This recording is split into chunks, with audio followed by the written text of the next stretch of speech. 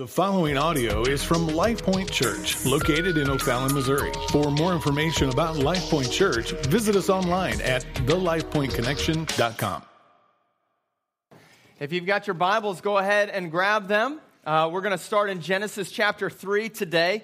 Again, if you don't have a Bible, we've got some in the back. Just raise your hand on up. We're going to pass those out to you. I want to tell you that if you don't own a Bible, if you don't have one of your very own, I would invite you to take that with you. That's our gift to you. We want to give that to you because we know that faith comes by hearing and hearing the Word of God. And the Word of God is powerful as it's enlightened through the Holy Spirit to us and to our hearts. And so please take that with you.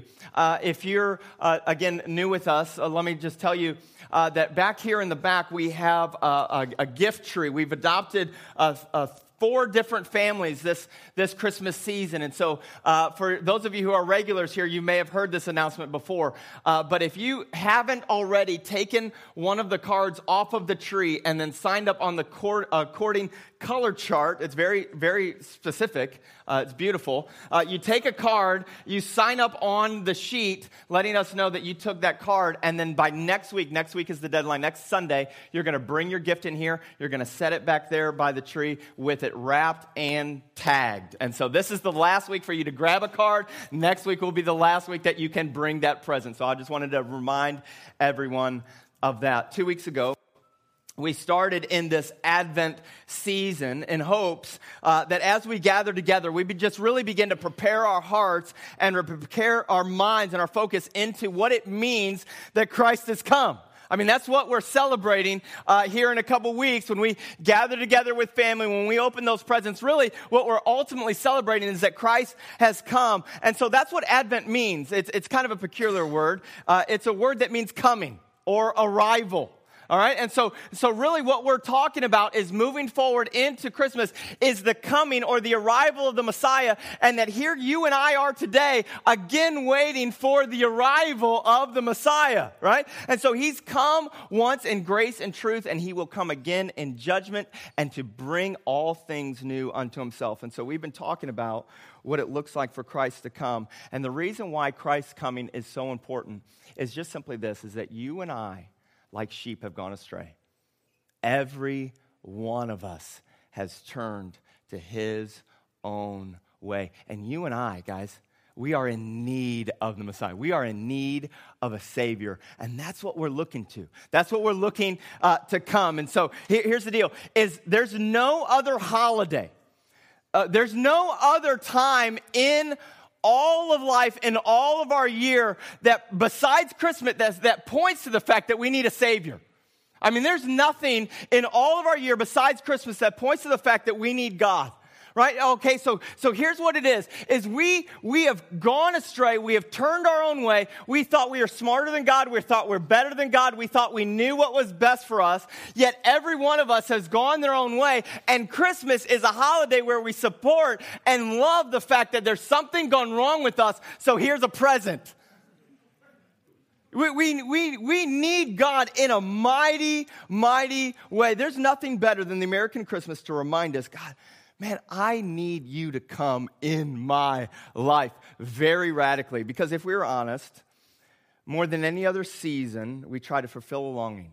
We try to fulfill a hunger. We try to fulfill a thirst. We try to fulfill something that's broken within us with stuff like gathering together with family and putting up Christmas trees and lights and presents and wrapping them all nice and then opening up. And then we get that thing and all of a sudden it lasts for maybe a day, maybe a week, maybe a month. But in the end, we realize that it doesn't satisfy the thirst that's in our souls. And so we're longing for more. So the American Christmas is this. Hey, I got you a present. Hoping that somehow this gift, this present will satisfy that unfulfilling thing that's going on in your soul. Thank you, that's great. Or here, I got you a present because I'm unsatisfied and I'm fulfilled, and by giving to you, it makes me feel better.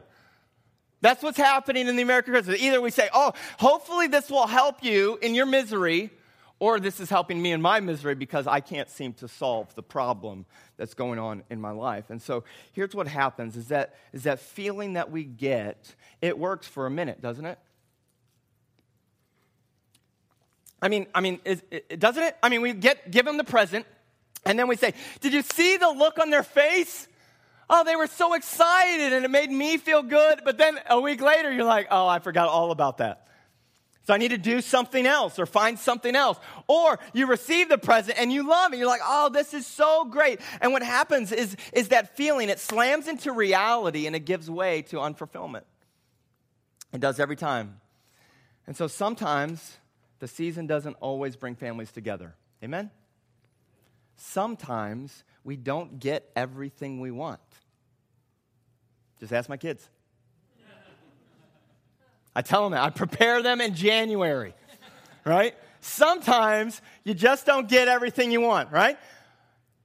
And sometimes you do get everything you want, and it still doesn't seem to fill the gap of eternity.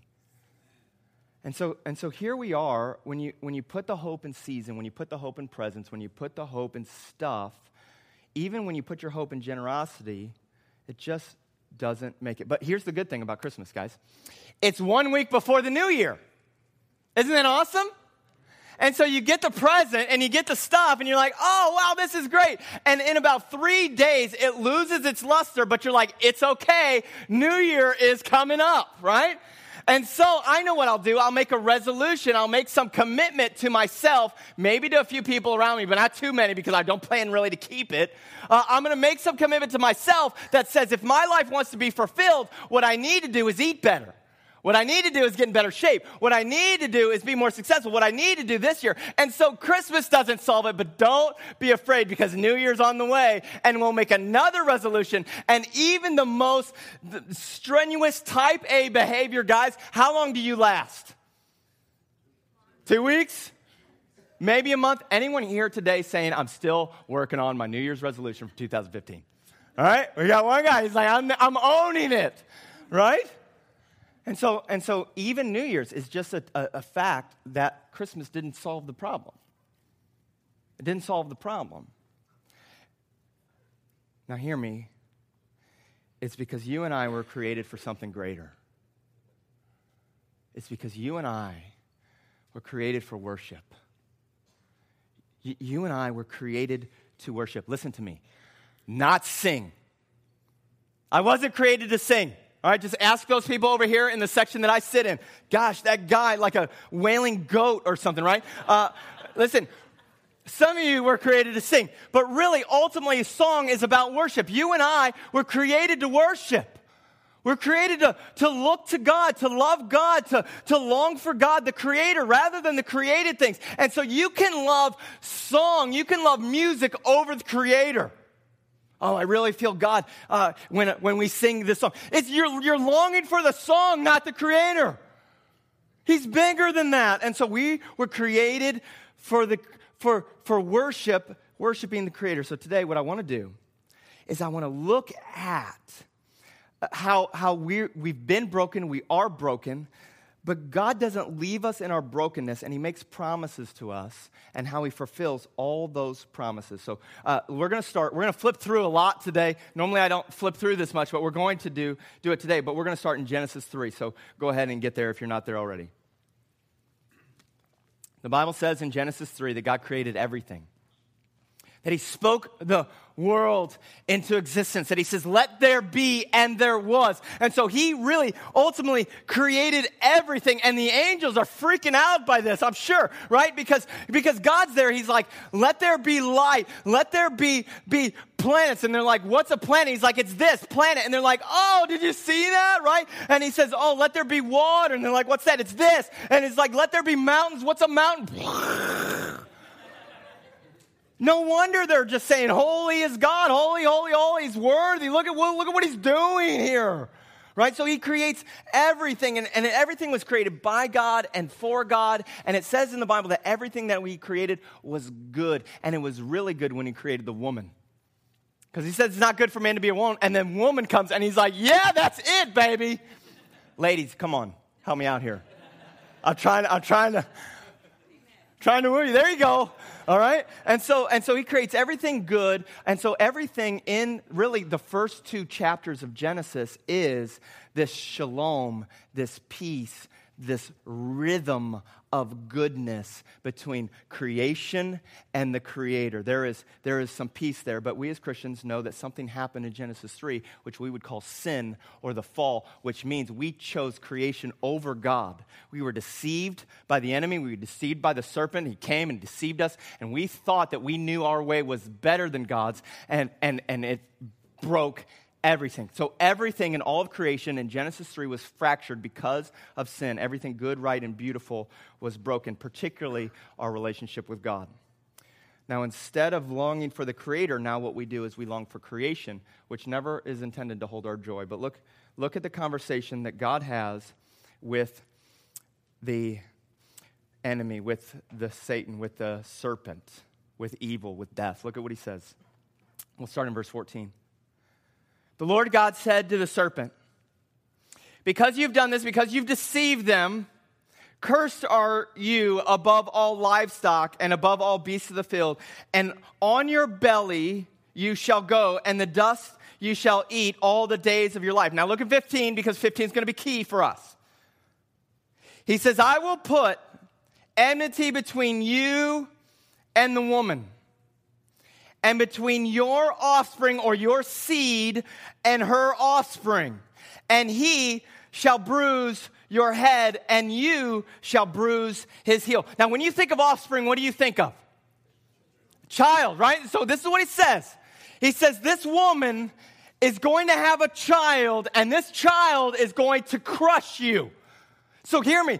Genesis 3, God says, Christmas is coming. From the beginning, it says, hey, Christmas is on its way. From chapter 3, it talks about, hey, this woman is going to bear a child, and he's going to crush you. He's going to be wounded, but he's going to win. That's what he says. And so here's the deal. Christmas is not something that happened in a manger. Christmas is something that was promised from Genesis 3.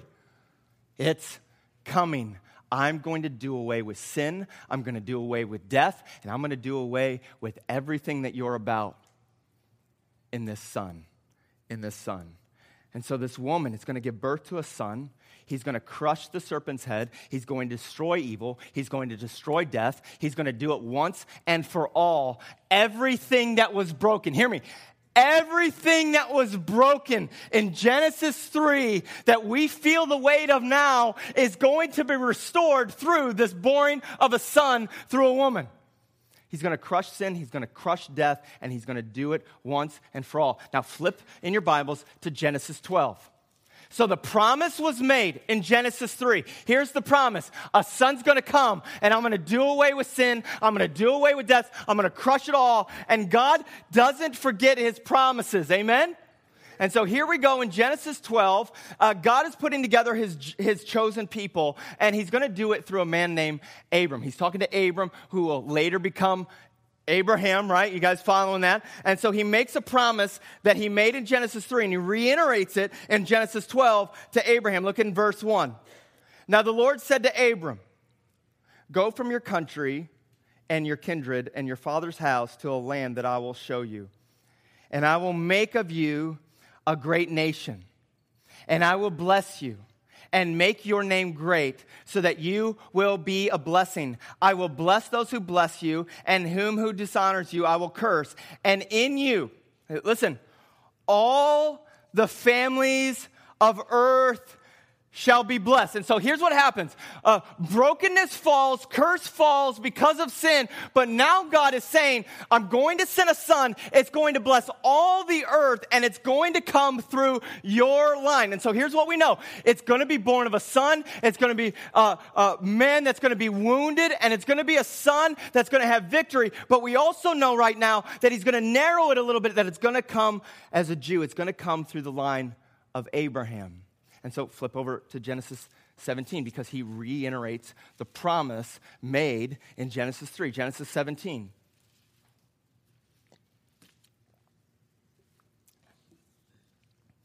Verse 6. He says, I will make you exceedingly fruitful, and I will make you into nations, and kings shall come from you.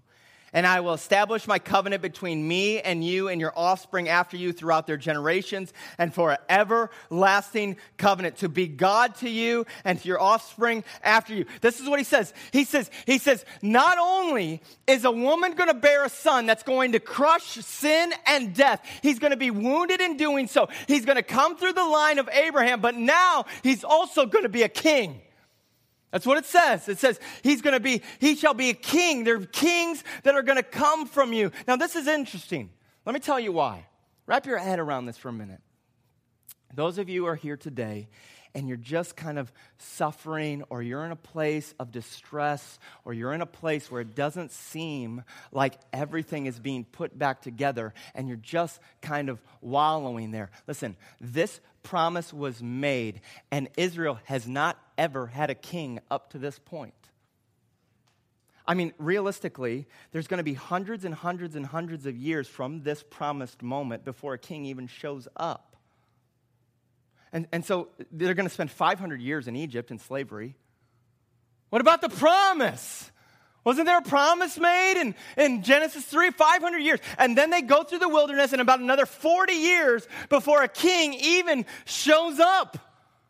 And so here's you and I here today, is we are still longing for the Messiah, but there has been a child born, and it is proof of his promise. And so there's about 540 years in this gap. And so here's what we know. We know it's going to be a man born of a woman. And we also know that he's going to be wounded, but he's going to have victory. He's going to come through the line of Abraham, and he's going to be a king. Flip over Genesis 49. You guys with me so far? Genesis 49. Talking about Jacob. Jacob is in the line, and then Jacob, what he does is he calls his sons together. And now typically in this patriarch society, what happens is the firstborn gets the blessing. All right, so the firstborn gets the wealth, the firstborn gets prosperity, the firstborn gets everything from the father, and then really all the children kind of fall down underneath that. Any firstborn sons in here? All right, booyah, don't you wish? Right? And so here's how it works. So Jacob, he calls, look in verse 1. Then Jacob called his sons and said, gather yourselves together, talking to his sons, that I may tell you what shall happen to you in the days to come. So here's the day, right? Here's the day. Hey, get the boys together, bring them in, and I'm going to tell you how you're going to get the blessings. And you know the oldest son is like, yeah, baby, this is the day I've been waiting for. This is the coming of age story right here. All right? And so he brings them together. He says, assemble and listen. O sons of Jacob, listen to Israel, your father. He says, Reuben, you are my firstborn. Yeah, I am. Yeah, I am. He says, yeah, Reuben, you're my firstborn, my might and my first fruits of my strength. Preeminent in dignity, preeminent in power. Now, if we just stop right there, Reuben is like, this is my day. But it doesn't. He says, you're unstable as water, and you shall not have preeminence. Imagine that. Now then he goes on, and so Simeon and Levi, they're close, and he's like, maybe it's one of us, baby, right? Like you just pass him over, yeah, in your face, right? And so they're standing there all hyped up, maybe it's me. And then Simeon and Levi are brothers, but their weapons of violence are their swords. Let my soul not come unto the council. O my glory, be not joined with their company. For their anger they killed men, and in their willfulness they hamstrung oxen. And so Simeon and Levi are there, and it's like, it's not us either. I mean, just imagine this family reunion playing out right now.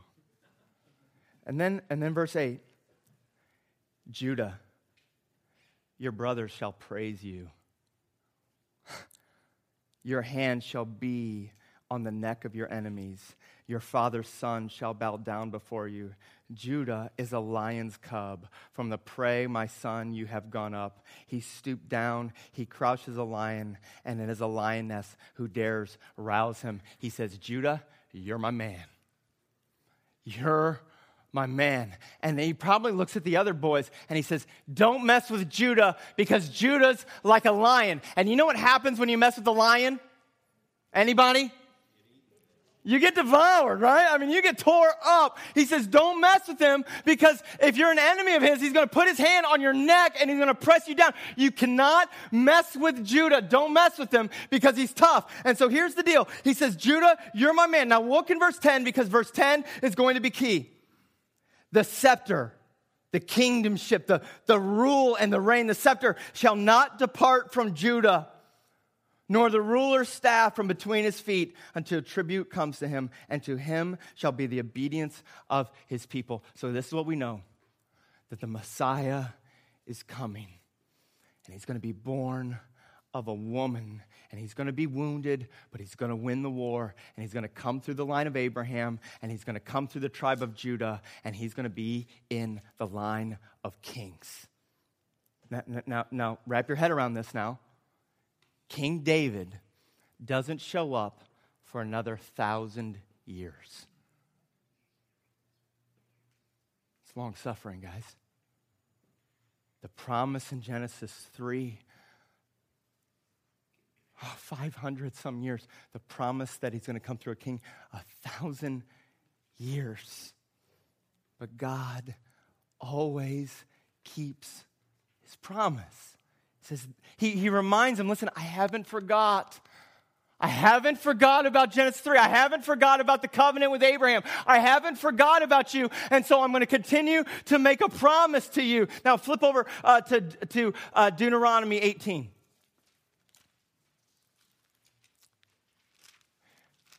Right now, after the promise, you know what's happening in the world at that point? Suffering, pain, war, death, loss, and disease. And some of you right now, you're thinking, if there's so much pain, why would God not just fix it right then? I mean, that's where we're at, right? You look around and you look at loss and pain and disease and ISIS and abortion, all those things. God, why don't you? He waits another 1,000 years before David even comes. It's because God wants to prepare hearts for a Savior. And here we are in American Christmas, having almost everything we've ever wanted. We need to be reminded that God is still preparing our hearts. So here's Deuteronomy 18. Look in verse 15. The Lord your God will raise up for you a prophet like me. This is Moses. Moses is saying to the people, he says, the Lord is going to raise up for you a prophet like me from among you, from your brothers. It is him whom you shall listen to. What kind of prophet was Moses? I mean, what kind of man was Moses? He was the kind of guy that heard from God, walked with God, went to a people in slavery, went to a people in bondage, went to a people who were oppressed, went to a people who needed a Savior, and delivered them out of slavery, out of bondage, from under Pharaoh, and delivered them to the promised land. Now look at verse 18. This is God. God says, he says, I will raise up for them a prophet like you from among their brothers, and I will put my words in his mouth, and he shall speak to them all that I commanded you. So the promise is made in Genesis 3. It is affirmed in Genesis 12 that it's going to come through Abraham. It's going to be through the line of Judah, and it's going to be a king. And now he's saying it's going to be a prophet like Moses, one who will go hear from God into slavery, into oppression, into brokenness, and deliver the people out. That's what's going to happen. And now flip over 2 Samuel 7. 2 Samuel 7. There's going to be a prophet that's going to come, born of a woman, through the line of Abraham, through the tribe of Judah. His kingdom will come, and he will be like Moses, who's going to deliver my people. And in 2 Samuel 7, God continues his promise with David. Verse 12. When your days are fulfilled and you lie down with your fathers, I will raise up your offspring after you, who shall come from your body, and I will establish his kingdom. And he shall build a house for my name, and I will establish the throne of his kingdom forever. Skip down to verse 16. And your house and your kingdom shall be made sure forever before me. Your throne shall be established forever. Now, there's two things that are happening in this text. He says two things. One, I'm going to make a promise with David. I'm going to reiterate my promise that I made in Genesis 3 and in Genesis 12 to Abraham. I'm going to reiterate it with David and say, you're going to have a son. And he does have the son Solomon, remember? And he goes and he builds the temple. But he also says you're going to have this line of kings that's going to endure forever. Forever. And so now through the line of Abraham, through the tribe of Judah, through David, he says there's a scepter and there's a kingdom who will rule forever. This is what we know.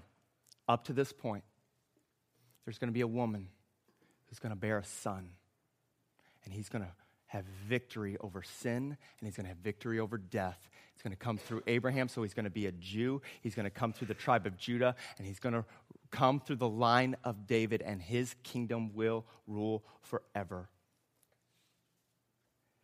God continues to push his promise forward. Now look in Isaiah 7.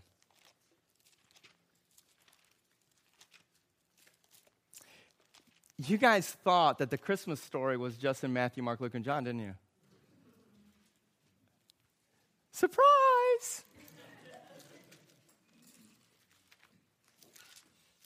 Isaiah 7.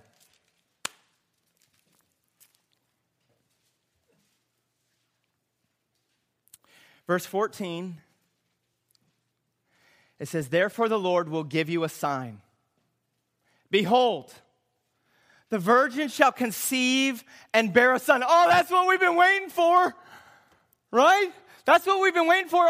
Okay, so there's going to be a virgin, and it's going to give birth to a son, and we're waiting for a son. We're waiting for the one to come. We're waiting for the son to come and destroy sin and death and put it all away, and he's going to come this way, and he says, oh, there's going to be a son, and you shall call his name Emmanuel, which means God with us. Oh, that's great news, is it not?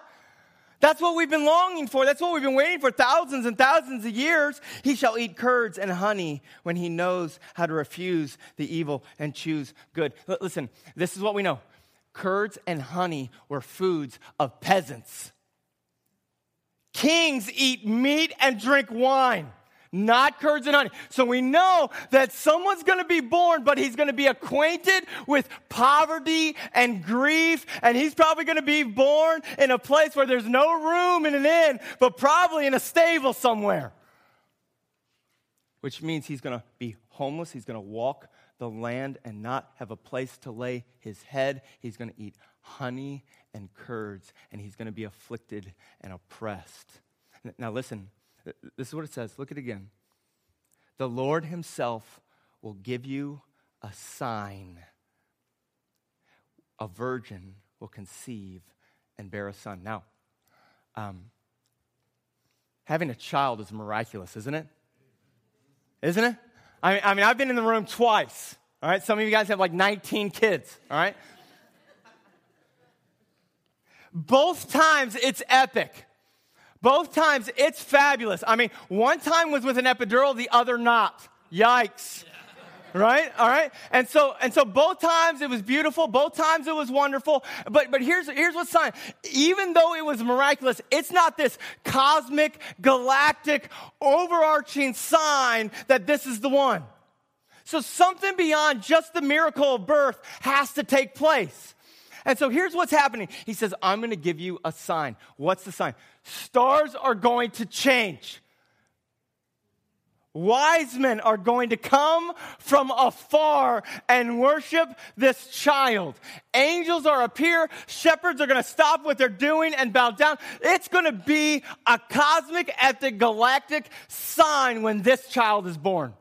Do you think it's weird that the wise men were there looking at the stars and said, it's coming. It's time now. Now's the time. Look at the sign. Look at the sign.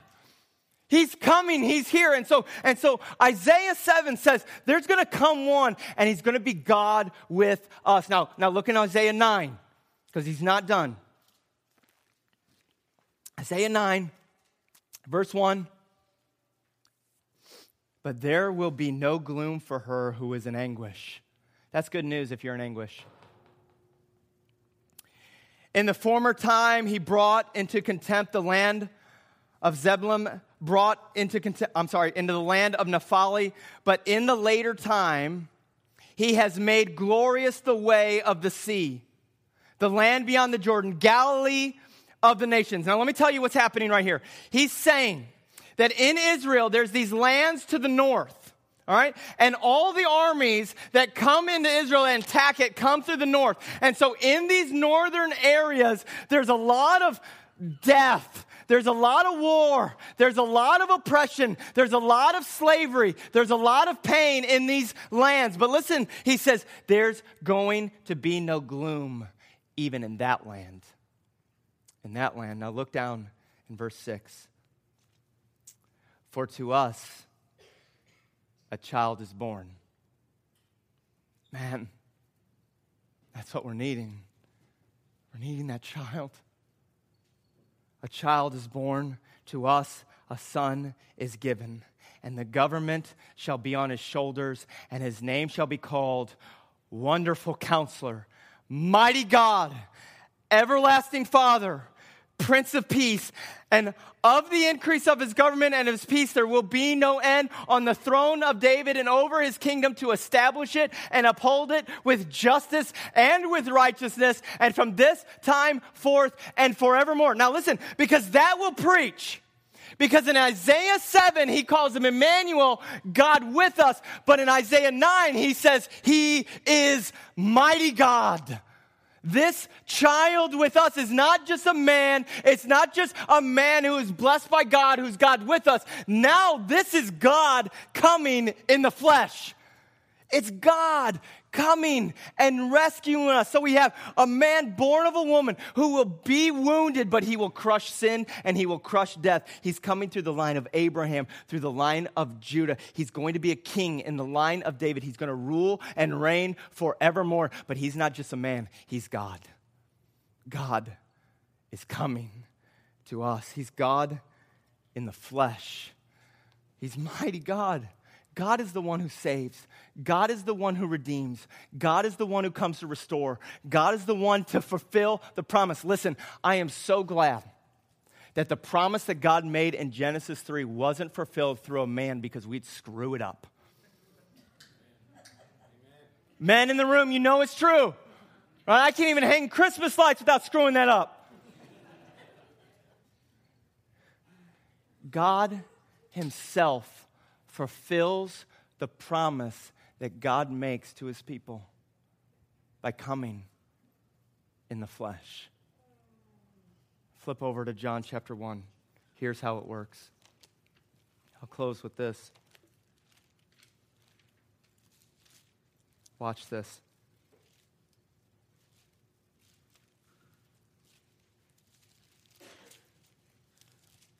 John chapter 1.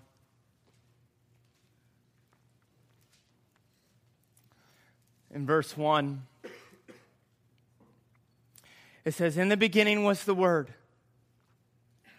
and the Word was with God, and the Word was God. He was in the beginning with God. All things were made through him, and without him was not anything made that was made. Here's the deal. God was there in the beginning. God was there in the creation. The Word was there from Genesis 1 and Genesis 2. And the Word was there when the promise was made. It says through him, everything was made. In him was life.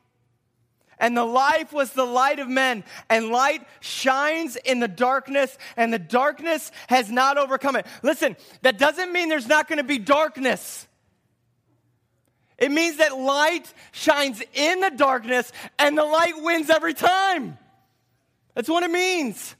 Now look in verse 9. The true light, the Word of God, which enlightens everyone, was coming into the world. He was in the world, and the world was made through him, yet the world did not know him. This is the one we've been waiting for. It says that he came to his own, and his own people did not receive him. But to all who did receive him, who believed in his name, he gave the right to become children of God, reunited with God, born of God. That's what you and I have been longing for since Genesis 1 and 2, is being united back to God, being born of God, children of God, who were born not of the will, not of the flesh, nor of the will of man, but born of God. Now watch verse 14. And the Word, God, became flesh and dwelt among us. And we've seen his glory from the only Son from the Father, and he's full of grace and truth. Listen, John bore witness about him. The prophets bore witness about him. He bore witness about himself, right? John bore witness about him. He who ranks before me because he was before me, and from his fullness we have received grace upon grace. For the law was given through Moses. Grace and truth came through who? Jesus Christ. So now we know his name.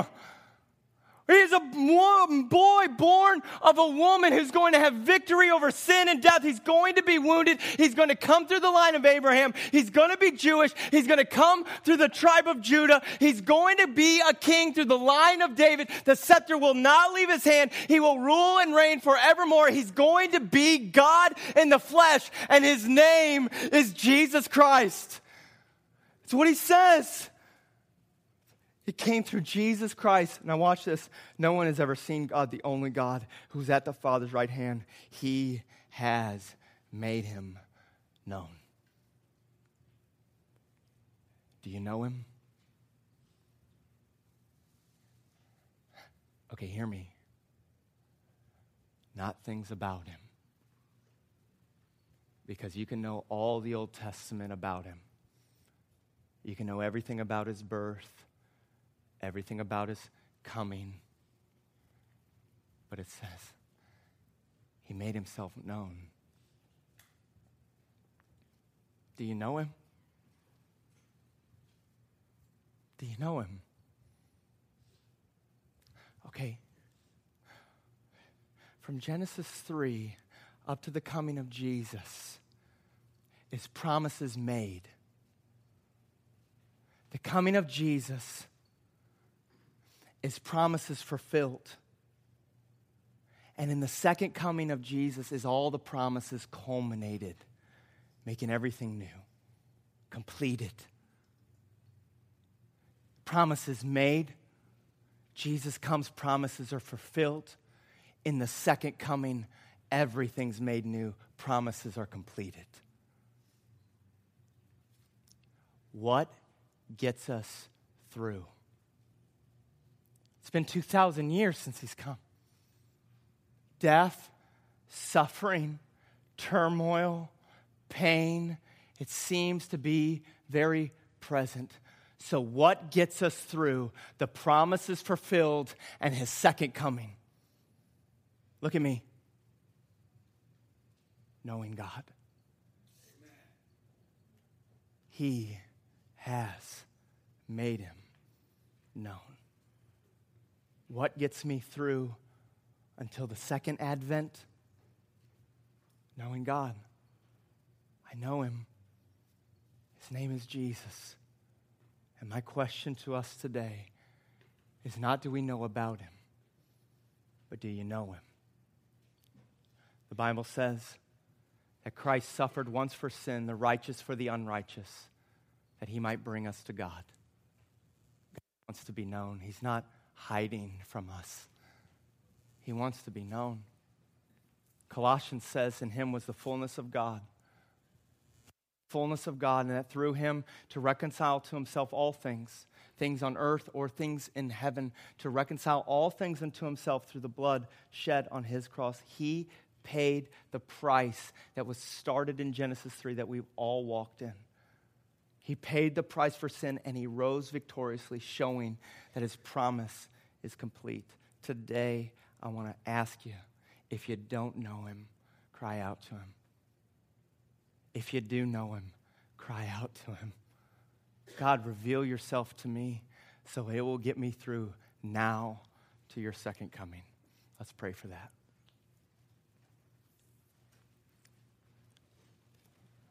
Jesus, you were from the beginning. In you was life, and in your life was the light of men, Lord. And there's some of us here today who are just sitting in darkness. Maybe have family issues, or maybe have illness issues, or just maybe have self-worth issues, or maybe we just are weighted down by the weight of death and hurt and pain. Almighty God, make yourself known to me. Make yourself known to us. Help us in this time, oh God, to see that Christmas is about you fulfilling your promise. And that even today, 2,000 years later, you've not forsaken us. We can know you by your Spirit. We can know you by your word. We can trust you in truth. So God, right here, right now, in this place, meet us. Make yourself known. Jesus, make yourself known. Increase my faith to see you above and through all of it, that you're better than life. As your church, we eagerly wait, and we ask you now to sustain us through your presence. In Jesus' name, amen.